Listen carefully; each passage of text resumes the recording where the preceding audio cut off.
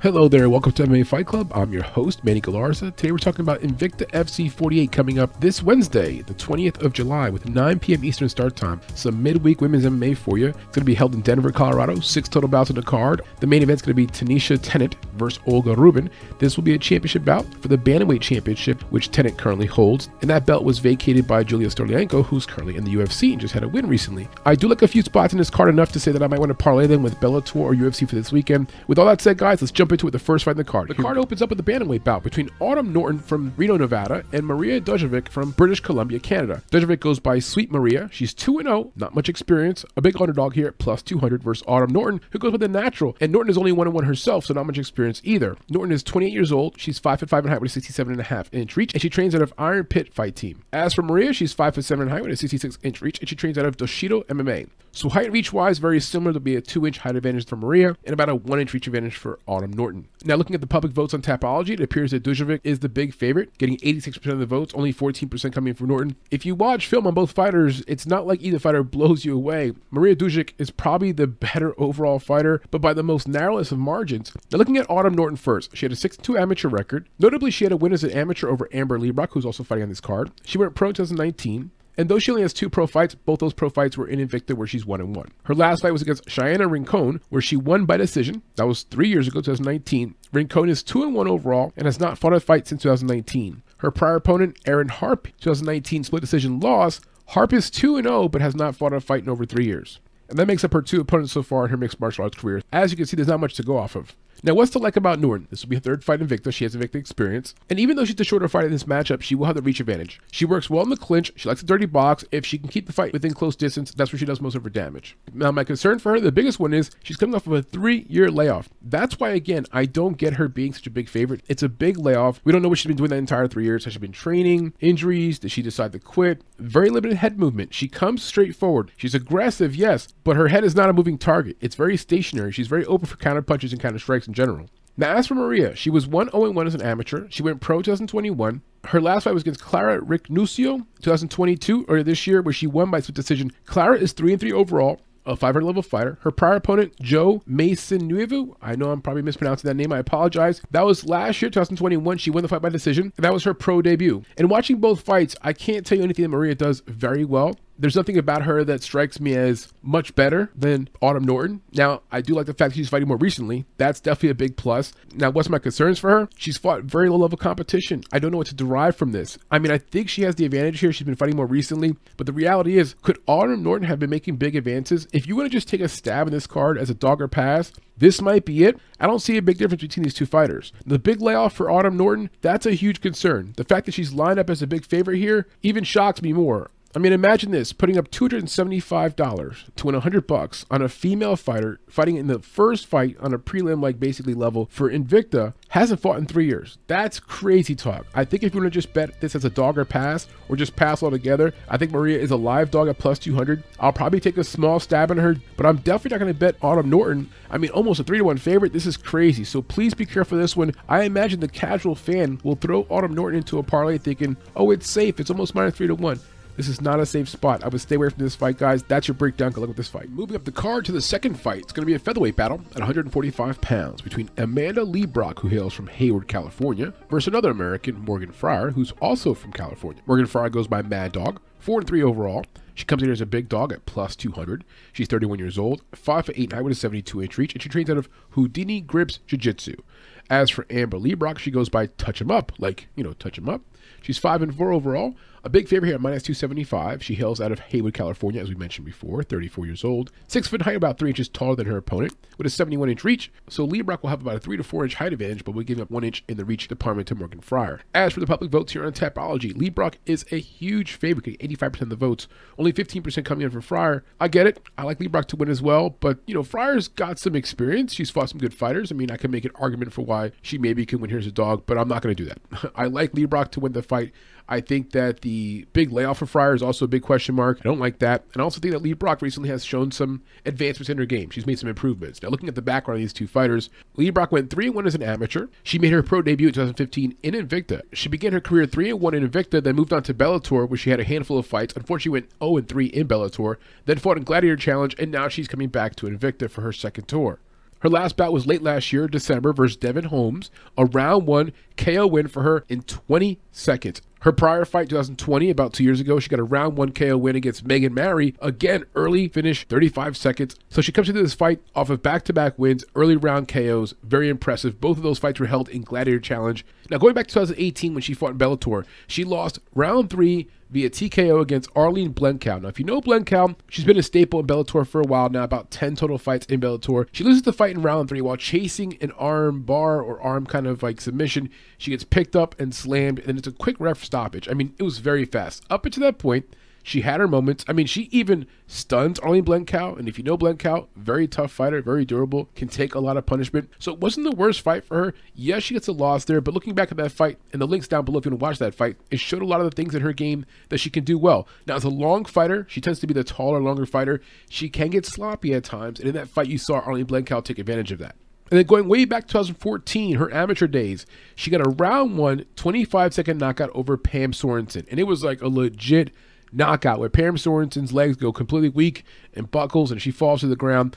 Pam Sorensen is 9-5 as a professional, and she's in Bellator, has been in Bellator for a while. Another win, I know going way back, we're talking about almost 8 years, but a quality win and shows you the hands of Lee Brock. And then when she gets her hands going, she could hurt her opponent. Now, what's to like about Amber Lee Brock? Number 1, she has back-to-back wins by KO in round 1. So clearly she has some finishing ability. And of her 5 pro wins, 4 of those have been by finish. She's a very long fighter and works well behind her jab. On the feet at range is where she does most of her damage. She tends to be the taller fighter, but she gives up reach. So in this matchup, for example, she'll have about 3 to 4 inches in height advantage, but for the reach, she'll give up 1 inch. Now, what are my concerns for Amber Lee Brock? Number 1, I'm not sure about her durability. She's been finished in all 4 of her pro losses, 1 by submission and 3 times by TKO. And in the only loss she suffered as an amateur, she was also finished in that fight. As she fatigues in the fight, the long frame that she has, the taller, longer fighter, you can imagine how that gets very clumsy, leaves herself open to counter strikes, or if it's a good grappler, could leave herself open to submission opportunities. Now, as for Morgan Fryer, no amateur record. She's a former military veteran. Usually during the introductions or promos, you hear that she's like a former military army person. Very cool. Shout out to all the people who did service for our country. She fought in PFL prior to Invicta, and this fight will mark her Invicta debut. Now, she hasn't fought in a while. Her last fight was 3 years ago. She fought Kayla Harrison, round 1 submission loss in the PFL. She threw 2 strikes in that fight. She landed 0. Her stats were literally 0 landed, 2 thrown. That's it. Submission loss. Bottom line, not a good fight for her. Her prior opponent, Sarah Kaufman, also 2019, round 1 triangle choke loss, also in the PFL. Now, Kaufman is a former UFC veteran. It's a quality opponent. You could chalk it up as another loss. But the fact that it is back-to-back round 1 submission losses clearly tells you that her submission defense, her ground defense, her grappling, not very good. Now, I go back to 2019 for a reason. Those were the last 2 times that she fought, about 3 years ago. It's been a big layoff for her. Now, what's to like about Morgan Fryer, the way she fights? High finish rate, has finishes in all 4 of her pro fights, 3 of those by TKO and 1 by submission. She has fighter experience against top-level fighters, people like Kayla Harrison and Sarah Kaufman, which that cannot be overlooked. She's been in there and shared the time in the cage with some high-level fighters. Now, what are my concerns? The obvious one, she has not fought in 3 years. She hasn't had her hand raised in a fight where she's won in 4 years. She also hasn't been very durable in her last few fights. In her last 2 fights, she's lost in round 1 by submission. Which leads to my last point. Her submission defense, her ground defense, her grappling defense, BJJ skills, however you want to put it, it's not very good. And that's why she lost in round 1 of her last 2 fights. The fights we watched right in this film, we watched Lee Brock versus Blencow, 2018, Lee Brock versus Sorensen, way back 2014, Fryer versus Harrison from 2019, and Fryer versus Kaufman, also from 2019. If you don't watch any one of those 4 fights as part of our free video library, just look down below here on YouTube. In the description, you'll see those 4 links available.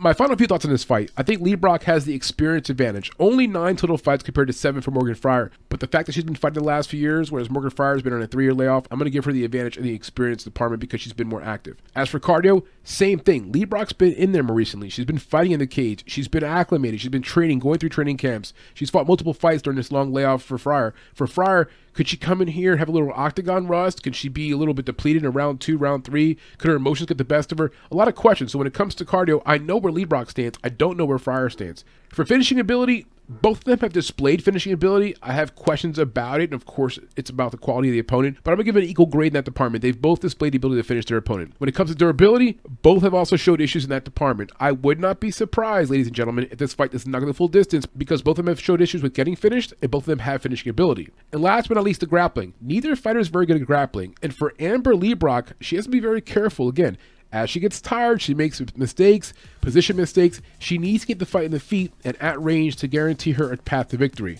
So in conclusion, guys, I like Amber Leibrock. At minus 275, I don't like her as a straight-up play, but I do like her as a parlay piece. I'm going to mention the parlay to the end of the show. That's our breakdown, guys. Good luck with this one.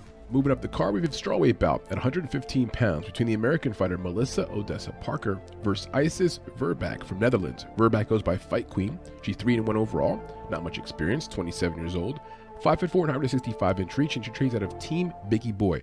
It's a very good gym. I believe that's where Derek Lewis trains out of, so it's a good gym, UFC level fighters. As for Parker, she goes by Bella Bestilla. She's 3-1 overall, so also not much experience. She's the slight favorite here, though, at minus 175. You got Verbeek on the inside at plus 130. Parker's out of Spring, Texas, 35 years old, 5'4" in height, so same height for both fighters with a 63-inch reach, about a 2-inch reach advantage there for Verbeek. And for Parker, she trains out of Ward Training Center. As for the numbers coming in on Tapology, Parker is the public vote favorite, getting 58% of the votes, where Verbeek's getting 42% of the votes. I like Verbeek. I like her on plus money. I think it's a very close fight. You can split it down the middle. And I think some of the people that are on Parker might be on her for the wrong reasons. There's some things about both these fighters that can be a little bit of a distraction. For example, Parker's more of a boxer, and she's very active. Like, she fights all the time. She has multiple fights per year in boxing and in mixed martial arts, which you like. But then there's some question marks about who she's fighting, the quality of competition, which we'll get to more. But I do like Verbeek here at plus 130. I like her even more. I'm probably going to bet her straight up for about a quarter unit, half unit. I'm not going to parlay her. I don't feel that confident, but I do like Verbeek in this spot to win. As for the background of these two fighters, for Melissa Odessa Parker, she had a 1-1 amateur career with her one amateur loss against Mallory Martin. Mallory Martin is currently in the UFC. Not a terrible loss as an amateur. She went pro 2020. Her first pro bout was in boxing. Her last fight, actually, which was just about a month ago, was also a boxing match. She fought in Fury FC and LFA prior to Invicta. This fight will mark her first Invicta fight. This will be a Invicta debut. Her last MMA bout was against Celine Haga. Celine Haga is 13-18 overall, an Asian fighter, and the record speaks for itself. The fight was fairly close until Parker starts landing the bombs on the feet, starts banging up Celine Haga's face. It gets stopped in round 3, rear naked choke. A good overall fight on paper for Parker, but I'm telling you, go back and watch the fight. It gets ugly. It gets close, especially round 1, round 2. You see Parker's not very good on the ground. Bottom line, on the ground, she's a fish out of water. And in that fight, it was way too close for too long against a fighter who's 13-18. Her prior mixed martial arts fight was against Itzel Esquivel. She won that fight. That was a 4-3 opponent. And then her prior mixed martial arts fight before that was against Kendall Hollowell with a 2-2 record. So as you can see, her last 3 opponents, 13-18, 4-3, 2-2. She's fighting very often, yes, but the quality of her opponents in mixed martial arts have been very low level. This matchup against Verbeek will be by far her toughest mixed martial arts opponent to date. Now, what's to like about Parker? She is a very active fighter. She's fought already twice this year. She fought 1 boxing match and 1 mixed martial arts match. Last year, she fought 5 times, twice in the boxing ring, 3 times in the cage. And then in 2020, she fought 3 boxing matches. So over the last 2 years, she's fought 10 times already. This will be her 11th fight coming up. And at her age of 37, it's very impressive. She's got very good striking skills. Obviously, her foundation's in boxing, so her hands are very good, good combinations. And if you watch the fight against Celine Haga, towards the end of the fight, that's how she ends up piecing her up and knocking her down before she gets the rear naked choke. So her hands are very good. She's also on a 5-fight winning streak. Now, my concerns for her: she fights so often, how could she be making improvements? And she's also fighting boxing, back to MMA, back to boxing. Like, her last bout was last month in boxing. She didn't have a full camp. She couldn't have, because she just had a boxing match last month. So I'm not sure if I like that or don't like that. And then she also has fought very, very low-level fighters. We talked about it. She's not been challenged at all. The fighters she's facing are very, like, hand-picked mixed martial arts fighters that are below 500. So she hasn't faced much competition. Now, as for Isis Verbeek, she's from Netherlands. No amateur record. She went pro 2014. She's fought in Combate, Icon, and Gamebred. Gamebred meaning the bare knuckles promotion that's run by Jorge Masvidal. Her last fight was against Monica Medina, and that was in Gamebred promotion. That was last year. She won by round 2 TKO, a very nasty knee in the clinch. What you see in that fight is, number 1, she could get punched, obviously, bare knuckle. Pretty good footwork, moves well around the outside, very athletic, nasty strikes in the clinch. Now, what's to like about Isis Verbeek? She has good striking skills and very effective in the clinch. If we get to like a clinch situation with her and Parker against the fence, I believe her dirty boxing skills will be better. Her knees, her elbows, that's where she excels. If it gets to the ground, I'll be very surprised. Both fighters do their best work on the feet. And she too, like her opponents, on a winning streak. She's on a 4-fight winning streak, looking to make it 5 in a row. And she's got some finishing ability. 2 of her last 4 wins, which are 4 fights in a row, she's got us finished. So she does have some finishing ability, both by TKO and by submission. Now, my concerns for Verbeek, similar to Parker, the competition level has not been great. It's simply been very low-level opponents. Now, I think she's better in some ways here than Parker, but we haven't really seen that. It's not displayed on film. If you watch her prior fights, she's fighting very low-level fighters, and against low-level fighters, she looks pretty good. It's kind of hard to gauge where she's at. And she doesn't have a ground game. If either fighter made improvements in their ground attack and can come in here and have a ground game, that fighter would easily win. But that's not really their fighting style. Parker's a stand-up striker, a boxer. And as for Verbeek, her best attribute is striking in the clinch on the feet. But the point is, the ground game is not part of her arsenal. The fights we watched in this film, we watched Verbeek versus Medina from last year and Parker versus Haga from earlier this year. If you want to watch those two fights, they're down below in the description here on YouTube. You can watch those as part of our free video library. My final few thoughts on this fight. I like Isis Verbeek at plus 130. I'm going to take a sprinkle on her as a straight up bet. Not going to parlay it. I don't have that kind of confidence. Experience-wise, very similar. We've got 4 fights for each fighter. Haven't really fought tough competition. Cardio seems to be okay. Finishing ability, I mean, you could argue that Isis Verbeek's a better finisher because she had 2 finishes the last 4 fights, but man, the quality of competition's low. So when it comes to finishing ability, about the same. Durability, also about the same. When it comes to grappling, now here's where I think Isis Verbeek has the edge. She's a mixed martial arts fighter. That's what she does. She's not a boxer. When you look at Melissa Parker, for example, the last fight when she fought against, her last fight, can't remember the name, but the point is, in that fight, she dominates on the feet over the Asian fighter. I mean, she knocks her down at some point, gets on top of her, gets a rear naked choke. It looks good on paper. But early in the fight on the ground, she was so out of sorts. I mean, she could have gotten submitted easily by a better fighter who knew what they were doing, For Isis Verbeek, she's got some ground skills, not a lot of skills, but she's got some of them. If she comes in here with a good game plan to attack Parker, get it in close, make it a clinch, Muay Thai type of fight, bring her to the ground, get some judo throws going, she has a clear path to victory. As for Melissa Parker, if the fight's on the feet at distance and she lands her jab combinations and gets her boxing going, she can win the fight. At plus 130, I'm taking Verbeek. That's your breakdown, guys. Good luck with this fight. All right, moving up the card, we've got a flyweight bout at 125 pounds between Liana Parisian from Brazil and Christina Williams from the United States. Williams is 5-3 overall. She goes by Warhorse, 3-2 in her last 5 fights. She's minus 150 in the money line. Both of them are sitting around minus 150 to minus 100. It's a pick'em. She hails out of Edmond, Oklahoma, 32 years old in 10 months, so about to be 33, 5'8" in height with a 67.5-inch reach, and she trains out of Killer Beast Performance Center and the Forge MMA. As for Liana Parisian, who goes by Lee, we did an interview with her a few months ago after her recent win in Invicta FC 47. Wonderful young lady. I would encourage you to look the interview up. It's on our channel. In any case, Liana Parisian, who goes by Lee, she's 8-4 overall, 2-3 in her last 5 fights. Her last fight just about 2-3 months ago, she was coming off of a 2-year layoff and did a great job. Didn't show much ring octagon rust, and obviously she's coming around here with a quick turnaround to fight just about 2 months later. She's out of Cuta Libre, Brazil. She's currently minus 110 on the money line, 29 years old, 5'5" in height, about 3 inches shorter than Christina Williams, and a 64-inch reach, about a 3.5-inch reach advantage there for Williams. So height and reach wise, when it comes on the feet striking, which is where most of the match will probably occur, Williams will have a significant reach advantage and height advantage. And as for Parisian, she trains out of Yamauchi team. Now, as for the public votes on Tapology, it's about down the middle. Williams getting 43% and Parisian's getting 57%. I'm actually going to lean on the side of Williams.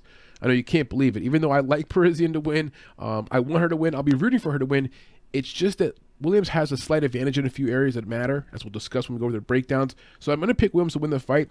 I don't feel confident about picking her to win. I probably will not bet in this fight at all because I don't have it as a parlay piece. And as a straight up bet, I don't have a positive lean either way. But I'm going to pick Williams to win the fight very closely, maybe by a split decision. Now, just some background information on these two fighters. Christina Williams is from Oklahoma, as we mentioned before. She had a 3-0 amateur record. She went pro in 2017. She fought in Bellator prior to Invicta. And here's where the experience is a factor for me. She went 3-3 in Bellator, 6 total matches in Bellator with 3 wins. And looking back on her Tapology, look back to 2018. She had a split decision win over Emily Ducote. Now, who's Ducote? You might remember that name. She just fought last weekend for UFC Long Island. She had a nice win over Jessica Penney where she pieced her up for 3 rounds. Almost got a finish because she did so much damage to Jessica Penney's front leg. That win right now is aging very well. Granted, a split decision win, but still a split decision win over Emily Ducote back in, 3-4 years ago. That's a nice win for Christina Williams. Her most recent opponent was Flora Hane, where she won that fight as a plus 120 underdog. And also again, earlier this year, what she shows in that fight is the good striking. Good from range, use her length, she's very tall. On the ground, not so much. Can't get back up, gets taken down pretty easily. The problem for Flora Hane in that fight, she couldn't get enough of the takedowns. She couldn't get in close. And for Williams, in her defense, did a good job of keeping the fight at distance. At distance, she has an advantage over most of her opponents. Longer arms, good striking, good combinations. She picks up a very nice win there as a plus 120 underdog. In the prior fight we mentioned before, Emily Ducote, split decision win 2018, and Ducote right now is currently on the UFC roster. Now, what's to like about Christina Williams? Number one, the strength of schedule. Has fought good quality opponents, people that are currently in the UFC. You do like like that. She also could take a punch. In her last fight against Flora Hani, she took some hard punches and took them very well. Displayed a pretty good chin. Now, looking back at Tapology, you'll see that she's been finished a few times, once by submission, I believe, and once by TKO. But overall, has been in there with some pretty good fighters, again, 6 fights in Bellator, and has shown some pretty good durability. She definitely does most of her damage on the feet and will look to keep the fight on the feet for as long as possible. And she's coming to this fight on a 2-fight winning streak, looking to make it 3 in a row. Now, what are my concerns for her? I mentioned durability. She has been finished twice in her very short career, so you still wonder if she gets to a bad submission position, if she gets TKO'd, would you be surprised? I mean, she has been finished twice before. And her ground game overall is just very limited. She's easy to take down. If you take her down, she can't get back up. She has to be careful she doesn't fall down in this fight somehow and land up with her opponent on top of her. But when we talk about Liana Parisian in a second, you'll notice as well, she has that in common. Now, speaking of Liana Parisian, the Brazilian fighter, no amateur record. She went pro 2013, so been a pro for about 9 years. She's fought in Immortal FC, XFC, and this will be her second fight in Invicta. Her last fight was earlier this year. She won by split decision. That's always important to note. Split decision means that one of the judges thought you lost, okay? Just a reminder. She beat Miranda as a -125 favorite, fighting off of a 2-year layoff, so that part was nice. She got in there, didn't look too rusty. On the feet, had the better exchanges, had the harder punches, had the more notable punches. Going into round 3, it was very close. And in round 3, she gets taken down and never gets back up. Spends a lot of time on her back. And to me, that signals 2 things. One, she can't get back up, has poor stand-up offense, has a problem on the ground, weak grappling skills, weak stand-up skills. Number 2, in a close fight when it matters, she didn't have the fighter IQ to say, you know what, I don't care if I get choked out, I don't care if I turn my back, I don't care if I exhaust myself, I have to get up. So she barely won that fight, but a lot of question marks were left there. And on the feet, looked pretty good, had a nice jab. Against another good striker though in Christina Williams, will it look that good? Will she have that advantage? I'm not so sure. But just like her opponent here, not very good on the ground and can't stand back up. Her prior opponents still, some names you'll recognize. She fought Kay Hansen 2 years ago in Invicta before Kay Hansen went from Invicta to the UFC. Now, of course, everyone knows Kay Hansen recently got cut by the UFC, but in that fight, she lost by decision, and it's a quality loss from the standpoint that Kay Hansen moves on to the UFC, was a UFC fighter, and was okay in the UFC before she got cut. So that's back 2020. That was her last fight. Before her last fight, if it makes any sense, about a 2-year layoff. She also fought Kanako Murata, a round 1 rear naked choke loss. That was about 3 years ago, 2019. It's notable because Murata is 12-2 overall and currently 1-1 in the UFC. So looking back at the Tapology for Liana Parisian, you like the fact that she's been in there with some UFC level fighters. And for Williams, she's been in there with some Bellator level fighters. So both fighters have some quality names in their Tapology. Now, what's to like about Liana Parisian? Number 1, the experience, right? Against UFC level fighters. She's held her own. Got a decision against fighters, for example, like Kay Hansen. She's got very good footwork. Knows how to come in and out of range. It looks good early on. I just noticed that it starts to slow down as the fight goes on. And I wonder in the last fight, when she got taken down in round 3, was it that she couldn't stand up because of her skill level? Or maybe because she was fatigued? Because again, early in the fight, she's letting the feet, comes in out of range. As more and more time goes on, that sort of slows down. She's a very balanced fighter, has a nice 1-2 combination. She has decent judo throws. Every now and then you'll see her use it. I do believe that this fight can come down to who gets taken down. Now, neither fighter is an amazing grappler or ground attack offense. Neither one of them has that. But could someone try a kick and fall down? The other person falls on top, or could someone try to take down and get reversed? The reason I say it because whoever ends up in the bottom will probably spend a lot of time in the bottom and then lose that particular round. If it's round 3 in a close fight, it could decide the entire fight. So when it comes to her judo throws, I would encourage her to try a judo throw. I mean, heck, I would encourage both fighters to try to get at least one takedown because they're so bad, both of them are getting back up. Now, when I watched the fight with Parisian versus Kay Hansen, going back to her Tapology, she had a very hard lower leg kick in round 1 that buckled Kay Hansen. Kay Hansen ends up getting a takedown, and then, of course, from there, Parisian's not good at ground attack. She gets taken advantage of, and she loses the fight predominantly because of getting taken down and can't get back up. But it was something I noticed. She has a good hard lower leg kick, just doesn't use it enough for my liking. Now, what's my concerns for Parisian? Well, number 1, she just fought the other day. Now, she didn't take damage. It was the full distance, but she didn't take a lot of damage. The issue is, did you make improvements? What improvements did you make? Did you go back to the drawing board and get better at takedown defense? Did you work on your grappling? Did you improve your cardio? So a lot of questions about, did you make improvements? Are you taking this fight too soon? On the flip side, you could say, well, it's high activity. It's good to get back in there quicker. It's good to stay sharper. She was already in shape. Yeah, it's a double-edged sword. Something about this, to me, does not smell great. I like that she's fighting again this year. But, man, it is a quick turnaround. Could she have gotten a full camp in? I don't know. And, of course, we mentioned before, it's the takedown defense and the stand-up offense. Both of these fighters have shown in recent fights that if you take them down, they cannot stand back up. I want to make sure I emphasize this. This fight can come down to something very lucky, just random, like slipping on a banana peel type of thing, where both fighters are doing well in the feet, and then some part of a round or two, or maybe late in the fight, one of them just makes a silly decision, slips, maybe there's some water in the octagon, because once either one of these fighters is down and on their back, they cannot get back up. The fights we watched in this film, we watched Parisian versus Morandian earlier this year. We watched Parisian versus Kate Hansen from 2 years ago. And we watched Williams versus Hani from earlier this year. Those 3 fights are available. If you look down below here on YouTube in our description, you'll see those 3 links. My final few thoughts on these 2 fighters. When it comes to experience, about the same. They've both fought high caliber athletes. Christina Williams has been in Bellator for 6 fights. Liana Parisian's fought some UFC level caliber fighters. So when it comes to experience, very similar. As for cardio, again, very similar. Haven't seen either fighter here show weaknesses in their cardio or fatigue very quickly. As for finishing ability, again, very similar, but this is a very lower weight class division, so you have to imagine there's not many finishes for a female fight at like 115 pounds. When it comes to durability, also, they both check out pretty durable. And lastly, the grappling category. They're both not good at it. So bottom line, when you compare them like category by category, experience and cardio, finishing ability, durability, grappling, they're about the same grade. And so that's why I said earlier, the money line here is correct. You got Williams at minus 150, Parisian at minus 110. This fight will probably come down to some random moment, some lucky moment where someone falls down. Now, you love the live scoring is in effect. So we'll see the score after round 1, round 2. We'll know where we stand. I'm not going to be surprised at all if the judges are split. So from a betting perspective, bet with a lot of caution. At minus 110, minus 150 respectively, a lot of value, but to me, it's a crapshoot. We're going to edge Christina Williams ever so slightly. That's our breakdown, boys and girls. Good luck with this fight. And we're up to the co-main event for Invicta FC 48. It's going to feature another bantamweight bout at 135 pounds between Talita Bernardo, who also goes by Talita de Oliveira Bernardo. So if you're seeing her on some of the websites as de Oliveira, that's also Bernardo. She's going up against Yana Gadelha. Both of these are Brazilian fighters. Gadelha goes by Nana. She's 7-4 overall. 3-2 in her last 5 fights. Before I keep going, forgive me if you hear noises in the background. Both of my dogs are running around. They came upstairs. My black German Shepherd, his name is Ace. We taught him how to open up doors that have the little handle that you can pull down. And now I fully regret doing this because now he can open doors all throughout the house. And so he was downstairs a minute ago. Now I hear him up here and he's trekking around. So if you hear some doggy noise in the background, some squeaking, I apologize. It's my dogs running around with their doggy toys. Anyway, back to this breakdown. Gadelha goes by Nana. She's 7-4 overall, 3-2 in her last 5 fights.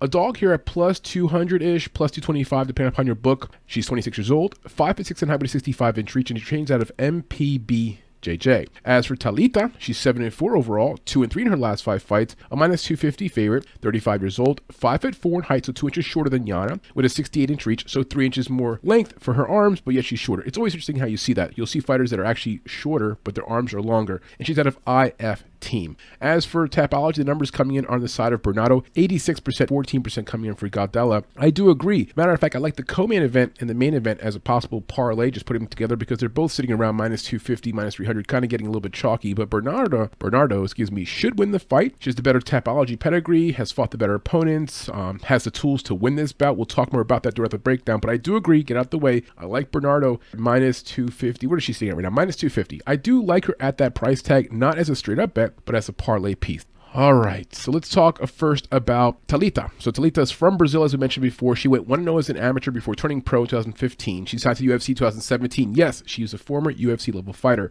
So from 2017, 2019, she was in UFC 2 years. She went 1-3, unfortunately, before getting cut. Her only UFC win was against Sarah Moras. Now, if you know, Sarah Moras hasn't had the best career herself. Canadian fighter. She's 6-7 overall and 2-6 in the UFC. Her last fight was in the UFC last year. Not sure if she's still there. Her last opponent was against Lucy Pudilla. That was 2021 last year. Decision win. And in that fight, you had Talita squaring off against Pudilla, who is an okay fighter. 13-7 overall. Tough Russian fighter. The fight starts out, you could tell right away Talita wants to get the fight to the ground. And she does. And she keeps it on the ground for all 3 rounds to win a 30-27 matchup. On the feet, Talita is not very effective. She looks uncomfortable. Doesn't have great boxing or striking. Being from Brazil, you could tell she wants to use her submission ability, her grappling ability, keep top control, which she's very good at, and she does that for all 3 rounds. And looking at Lucia Pudilla, keep in mind, she's also a former UFC fighter. She had a run in the UFC, and she went 2-5 in the UFC. Not an amazing record, but still has 2 UFC wins. So it's a quality win there for Talita in her last matchup. Her prior fight, Talita went up against Viviana Araújo, 2019. That was her last UFC fight. She lost by a round 3 TKO against Araújo. Araújo's pretty legit. Araújo's 5-2 in the UFC. Again, not a bad opponent. Now, the things I like about Talita, number 1, she's got very good grappling skills. She brings them to the table right away. She takes the fight to the ground where she knows she's good at, and she's able to to keep top control. She's also fought good competition. She's fought UFC level fighters, and she does have a win herself in the UFC, so you do like that. Now, what are my critiques of her game? What's my concerns for her? Number one, not the best finisher. She has one career finish, and that was back 2017 via submission. She's also not been very active. I talked about this before. She fought one time last year, did not fight at all in 2020, granted the COVID situation, and then she fought one time in 2019, so only 2 fights in the last 3 years. She's a bit one-dimensional as well. If you want to be critical of her game, she's good at grappling, good at wrestling, but not the best on the feet. If she's forced to fight for a large part of 3 rounds on the feet against a good striker, that would be like her kryptonite. And my last concern for Talita, she has been finished twice in her 4 losses, so you kind of wonder about durability. Granted, against good opponents, and it hasn't been recent, but the bottom line is she has been finished twice in her career. Now, as for Yana Gadelha, the other Brazilian fighter, no amateur record, went pro 2019, only 3 years ago. She fought in Shooto Brazil and Jungle Fight prior to the Invicta. This will be her Invicta debut. Her last fight was against Kelly Otani. That link's down below if you want to watch that fight. Kelly Otani has a shaved head. It's not the most attractive of females. If you're looking for a bout between 2 attractive women, you're not going to get it in that fight. Nonetheless, Kelly Otani gets a submission win over our girl Gadelha. So she's coming off of a loss, not a great situation, especially in a regional fight, not even a top level promotion, and she got submitted in round 2. Up to that point, you see why she gets submitted. She's aggressive. She comes forward. You like the fact that she's aggressive, brings the fight to Otani, and takes down Otani with a nice double leg takedown. Shows a lot of strength. Kelly Otani is a very thick, heavier looking set opponent, so that was impressive. But from there, she kind of wears herself down with trying to get Kelly Otani down. She makes a lot of mistakes in the grappling exchanges, and eventually she gets guillotine choked because she exposed her neck and makes mistakes. If she does that in this fight against Bernardo, it's going to be a recipe for a quick exit, because Bernardo, even though she doesn't have a lot of finishes, only 1 finish in her career, her submission ability is there. She will chase submissions, and she will be looking to be on top on the ground for long periods of time. If Yana makes some mistakes and exposes her neck, she'll get submitted again. So in that fight, you kind of see what her issues are. Her grappling, wrestling skills, they need to be refined. She's aggressive, yes, she comes forward, but ends up losing the fight. Now, keep in mind, Kelly Otani only went pro last year, 2 years been a pro, and she's 4-0. So it wasn't the best of opponents, and she got submitted there in round 2. Now, looking at her strengths, what does she do well? I do like that she brings forward pressure. I do like that she can get some takedowns. The double leg takedown was good wrestling technique. I do like all that. The concern is, once she's down there, what is she doing? Matter of fact, she got separated twice in her last fight. Separated meaning the referee came over and disengaged them and stood them up while she was in top position. Gets the fight down there, but from there doesn't have a good submission game, and also makes a lot of mistakes where she can expose herself. Her last 3 wins have all been opponents that have under 500 records. If you don't believe me, look at her Tapology. It's an 8-9 opponent, a 1-2 opponent, and another 1 and 2 opponent. So her last 3 wins have all been sub 500 level fighters. And that brings me to my last concern, her strength of schedule. Much weaker than her opponent. You don't see names on her strength of schedule that'll be former UFC fighters or Bellator. It's kind of regional people, and even within that, she's losing some of those fights, and she's coming into this fight right now off of a loss. We watched 2 fights that were done in this film. We watched De Oliveira, a.k.a. Bernardo, versus Pudilova, which was last year, her last fight. And we watched Gadelha versus Otani from earlier this year, and that was also her last fight. My final few thoughts on these 2 fighters. Experience-wise, I give the edge for Oliveira / Bernardo for what we talked about. Had a run in the UFC, fought some better competition than Yana, and so she has an experience advantage. Also goes into having a better strength of schedule. When it comes to cardio, I think Oliveira has got the better cardio. # Bernardo, I apologize. He's got 2 names. A little better than Yana. In Yana's last fight, she definitely got tired of doing some over wrestling and kind of fatigued herself. So when it comes to cardio, I do think Bernardo has an advantage in that department. As for finishing, neither fighter has much finishing ability, and both of them have been pretty durable. Last but not least, the grappling department. Who's the better grappler?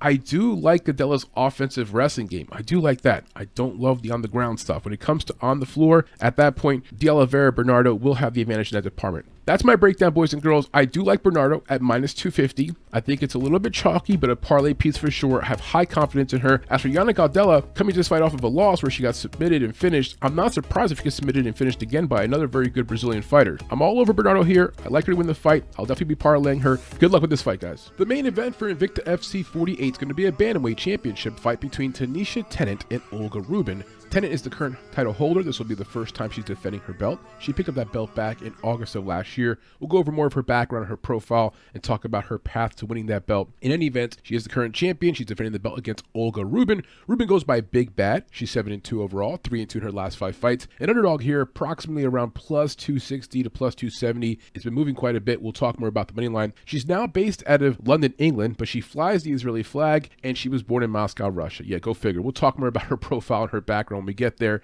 She's 32 years old, 11 months, so about to be 33, 5'9", and height with a 69-inch reach, and she's out of Great Britain top team. As for Tanisha Tennant, who goes by the triple threat, 4-1 overall. She's currently a big favorite here at minus 330 to minus 350 in the books. She's based out of New York, 33 years old, 5'7", height with a 72-inch reach. So notably, she's about 2 inches shorter than Olga Rubin, but she has about a 3-inch reach advantage. And she's based out of Budokan Martial Arts Academy, which is in the city of New York. Looking at the numbers on Tapology, it appears that Tennant is the big favorite, getting 81% of the votes, only 19% of the votes coming in for Rubin. I do concur with that assessment from the public. I do like Tennant to win. And if you look back some of the recent fights, I think you'll have even more confidence in Tennant winning the fight. I think Rubin is a good overall athlete, pretty good chin. If you saw her fight against Kavanaugh years ago, she displayed a hell of a chin in that fight, so she's not easy to get rid of. Her cardio, a little suspect. We'll talk more about that. Now, looking at the background of these two fighters, let's talk first here about Tanisha Tennant. She was born in New York City. She has a 3-0 amateur career. She went professional in 2019. As a little side story, a little background on Tanisha Tennant, a few years back, she was in nursing school, obviously studying to be a nurse, and she was diagnosed with cancer. So for 2 years, she was going to nursing school, undergoing chemotherapy and cancer radiation treatment.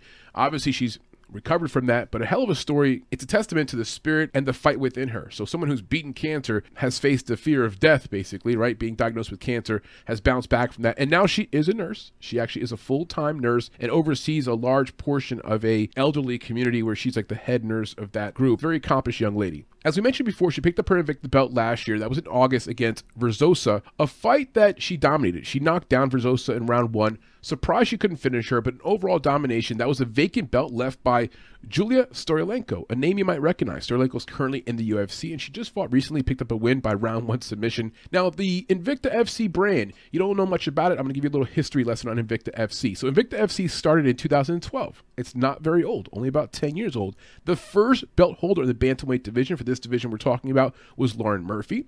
Other belt holders you'll recognize are Yana Kunitskaya, who left the belt for the UFC, Tanya Evinger, who also left the belt for the UFC, Sarah Kaufman, who left the belt to move on to the PFL, and then Julia Storolenko, who we just talked about, who left the belt most recently to the UFC. And she was the former title holder before Tanisha Tennant. So she was the one who vacated the title, became open last August, and of course Tanisha Tennant won that title. Now her most recent opponents, we talked about her fight against Lisa Verzosa. That was just last year. She dominated the fight. She came in as a slight favorite at minus 165. Looking back on that, you kind of wish you knew ahead of time how dominating she would be, because that was a nice money spot. So now prior to that, Tennant fought Danielle Wolf. Now that fight was in 2020 on Dana White Contender Series. I really encourage you to watch that fight. It's of my humble opinion that Tennant got robbed, and I thought she won the fight. In round 1, she does get picked apart a few times. You see Danielle Wolf, and if you don't know, Danielle Wolf has an amazing boxing background, like 3-time national champion boxer, Golden Gloves winner, has like 40 some odd boxing matches. So she does have good hands, and it was Danielle Wolf's MMA debut. So a lot was going on there, and you can see Danielle Wolf is marketable, kind of a pretty lady. Now Wolf, mind you, is making her UFC debut against Norma Dumont coming up this September. And that was 2 fights ago where Tennant lost that fight by decision. But back to that fight. Round 1, Tennant drops round 1. Round 2, Tennant clearly wins round 1. She's winning the entire round. The last 30 seconds, she jumps on top of Wolf, landing a ton of shots, backing Wolf up, kind of stuns her. So round 2 clearly goes to Tennant. In round 3, it's a close round. There's an eye poke at some point, a little bit of a break. They get back to the fight. The round ends, a close round, mind you, with Tennant on top of Wolf, landing some decent strikes where Wolf's on her back for a lengthy period of time. I thought clearly it was enough for Tennant to win. The announcers, Viz Bang and those guys were kind of hinting that it was a fight that could have gone either way, but they saw that Tennant finished on top. They liked her in the 3rd round. Nonetheless, she loses. I'm just putting it out there because that's only a loss. Her only loss is against a fighter who's currently in the UFC in a fight on Contender Series where she might have won. So just putting in perspective. Another prior fight of hers, Taylor Guardado, who's currently fighting in the PFL. She won against her by decision, also back in Invicta. That was 2020, about 2 years ago. Those are names we recognize. Danielle Wolf, Taylor Guardado. She's fought some decent opponents. Now, what's to like about Tanisha Tennant? How she fights? What are her strong suits? She's a very natural striker. Very long arms, fluid strikes. She works behind a very consistent jab. She's also very disciplined about keeping her guard up. You could tell she spent a lot of time boxing. Her punches come out and they come right, and her hands are right back up to defend herself. She does a great job using her footwork to move in and out of range. She's also very durable, has never been finished before. Her kicking game is very unique in that it's mostly lower body centric. Some straight kicks to the body, side kicks to the body, but then inside kicks, calf kicks, that kick where people like do that side shuffle kick with the bottom of their foot. She uses her lower leg kicking game as a way to measure distance, annoy her opponent, and keep her opponent off balance. I mean, she even throws some oblique kicks. If you watch the fight against Wolf, her leg kicking game is dynamic, it's effective, it keeps her opponent off balance, and I expect she'll use that early and often in this fight. She also could fight at both stances. There are some fights of hers where she'll fight at a traditional stance for a long period of time. Against Wolf, for example, she went left-handed southpaw stance almost the entire time. So she's very comfortable fighting at either stance. My only concern for Tennant in this matchup is the judges. That's my only concern. It's going to be a 5-round fight. It's open scoring, which means we'll know who won each round after each round. I do like that. I do like that format. But that's my only concern. She should beat Olga Rubin every way, shape, or form. Now, Olga Rubin's not easy to get rid of. So I could see the fight going to a long, drawn-out fight where it goes to decision. Tennant could not finish some of her prior opponents, and her last fight was an example of that. I'm not questioning her punching power. I'm just saying Olga Rubin has shown to have a pretty good chin before. This fight could go the full distance. At that point, you're just kind of like, if it's a close fight. Let's say it's 2-2 going into round 5. At that point, the only person who could beat Tanisha Tennant in this fight would be the judges. Tanisha Tennant should win this fight. When it comes to grappling, Tanisha Tennant's not amazing there. When she did fight against Wolf, she got several body locks, but couldn't actually turn them into takedowns. So if it becomes a grappling bout on the ground, I do give maybe a small edge there to Olga Rubin. She has a little more ground experience, does a good job of tying up her opponents, looking for submissions, but Tennant's very athletic. She should do a good job of keeping the fight on the feet. Now looking at Olga Rubin, let's talk about her for a second. We mentioned before she fights out of London, but she flies the Israeli flag and she was born in Moscow, Russia. She fights out of a southpaw stance. She was a former title challenger in Bellator. Her prior opponent was Priscilla de Souza. That was last year. She won by split decision, and quite frankly, I thought she lost the fight. If you watch that fight, she gets taken down in every single round, multiple times in one of the rounds. A lot of control time she gives up. Now, is the fight close? Yes. On the feet, she's the better striker. But man, she had 9 inches in height advantage. She was the much taller fighter. Souza, for lack of better words, or at least this Souza, Priscilla de Souza, she doesn't have the most attractive physique. She's kind of built like Humpty Dumpty. And if you just looked at them before they fought, you would think that she would dominate Souza. She didn't dominate her. Olga looked slower. She slowed down from prior fights, didn't look impressive. Cardio became an issue, and ultimately, I thought she lost the fight. Her prior fight, Sinead Kavanagh, 2019, round 2 KO loss. She got worn down. It was a rough back and forth fight. She did land some good shots. Sinead Kavanagh, pretty tough fighter overall, was able to outduel her, and eventually cardio became an issue, which is going to be a recurring theme we'll talk about here with Olga. But her cardio was not great in that fight. She loses by a standing round 2 TKO. On the flip side, you could say, well, she showed a good chin, didn't go down, very good heart. True, all those things are true. But cardio was a factor, and she lost the fight by standing TKO. One more fight to talk about. Julia Budd, another name you might recognize. It's 2019 round 1 KO loss. In this fight in particular, I feel like she was a better fighter back then. If you go back and watch this film, she looked quicker, faster. She just looked better. And in my opinion, since then, has taken a little bit of a dip. She's not as quick as she used to be. Maybe she's not as hungry as she used to be. But at this point in her career, 2019, I thought she was at her pinnacle. She unfortunately gets kicked in the stomach, and you see right away it's like a knock your air out type of shot. She reaches for her belly, kind of like heels over. Then Julia Budd comes and gets the finish. It's unfortunate because up to that point, she looked pretty good. Now, what's it like about Olga Rubin? When she is fresh and fighting well, she's very light in her feet, has a very good jab, and is a good striker overall. Not like a wild striker, doesn't dip her head. Good straight strikes, has obviously honed in her boxing skills. She's also in very good looking shape, and I want to emphasize good looking shape. Good build, very good physique, doesn't seem to miss many of her squatting days or her strength training days. On the flip side, she has kind of that Adolfo Vieira syndrome where she is in good looking shape, but the cardio is not there. So you just wonder, is that a physique issue? Is that a training issue? Because her cardio has not been there for her recently. The last thing I like about Olga Rubin, she's fought good competition. Both ladies here have limited fighting experience, but they have shared the octagon with Bellator level fighters, PFL level fighters, or in the case of Tennant fighting against now a UFC level fighter. So I do like the fact that she's fought some good opponents. Now my concerns for Olga Rubin, the things I do not like about her game, the things that concern me. She's faced 2 good opponents in her career, and both times she got finished. It's not like she made it the full distance. She also looked very unimpressive in her last fight against Priscilla Souza. We talked about it. That fighter looked like she didn't belong in the same octagon as Olga Rubin, yet it comes out to be a greasy decision, one that I think maybe she lost. She could not stop the takedowns, showed poor fighter IQ, and again, cardio was a factor. Now the fights we watched, I mean on this film, we watched Tennant versus Verzosa from the last year, Tennant versus Wolf from 2020, Rubin versus Souza from last year, Rubin versus Julia Budd from 2019, and Rubin versus Kavanagh from 2019. If you want to watch any one of those 5 fights as part of our free video library, just look down here below on YouTube. You'll see those 5 links available.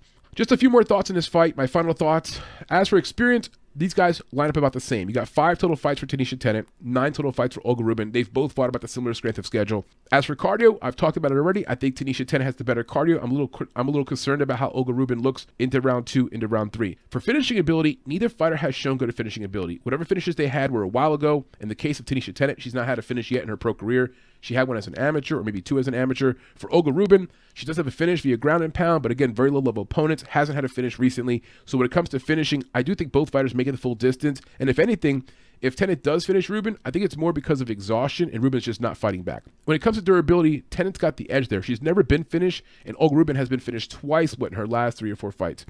And lastly, who's the better grappler?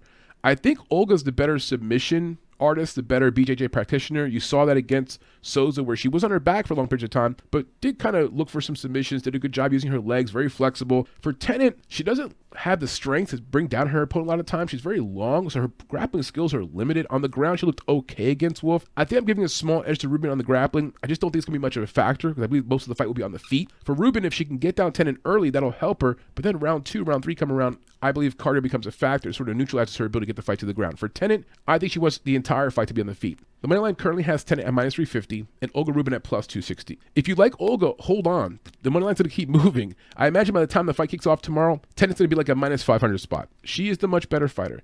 She's available for a parlay piece for the people playing Bellator this weekend, or for playing UFC or Cage Warriors, any of those fights. Parlay this with some other stuff this weekend. Tennant's going to win this fight. The only way she loses is by like a fluke knockout by Rubin or some kind of weird judge's decision. I will be parlaying Tennant, and if you're looking for my betting details in this fight, track our betting profile on BetMGM. We have all of our betting information. As a straight up bet, I don't have $350 to throw out the window, so I'm not going to put $350 up on Tennant to win the fight, because shit happens, and I don't want to lose my money because of some crazy judge or because of a freak injury. So from that standpoint, not betting it straight up, guys, but I definitely be parlaying Tanisha Tennant with a lot of confidence, and I encourage you to do the same. And that's your breakdown, boys and girls, for the main event of Invicta FC 48.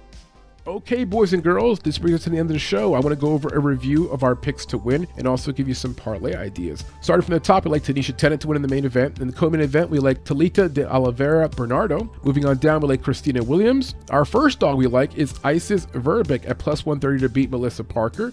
The second fight in the card, we like Amber Leibrock to beat Morgan Fryer. And then the first fight in the card, Maria Dujic. We like her as a dog or pass. A lot of question marks in that fight. Autumn Norton has not fought in about 3 years. At plus 200, we're going to just take a sprinkle there, maybe a half a unit, a quarter unit, just to have some fun with it. Now, the pieces we like enough to parlay: the main event, Tanisha Tennant; the co-main event with Talita de Oliveira Bernardo; and then moving on down to Amber Leibrock. We like those pieces a lot. We're going to parlay them together. That's minus 275, minus 250, and minus 350 for the main event. I'm also going to parlay them with some of the action this weekend with UFC and Bellator. If you want to track our bets as usual, just check us out on BetMGM. But those are the pieces that we like again a lot. We like Tennant, Bernardo, and Leibrock. Good luck with this card, guys. Let me know how you guys do. Give me some comments, suggestion. Again, tomorrow night, Invicta FC 48 during the week, Wednesday, the 20th of July, 9 p.m. Eastern start time in Denver, Colorado. Live scoring. Gotta love it. Love me some women's MMA. See you guys soon.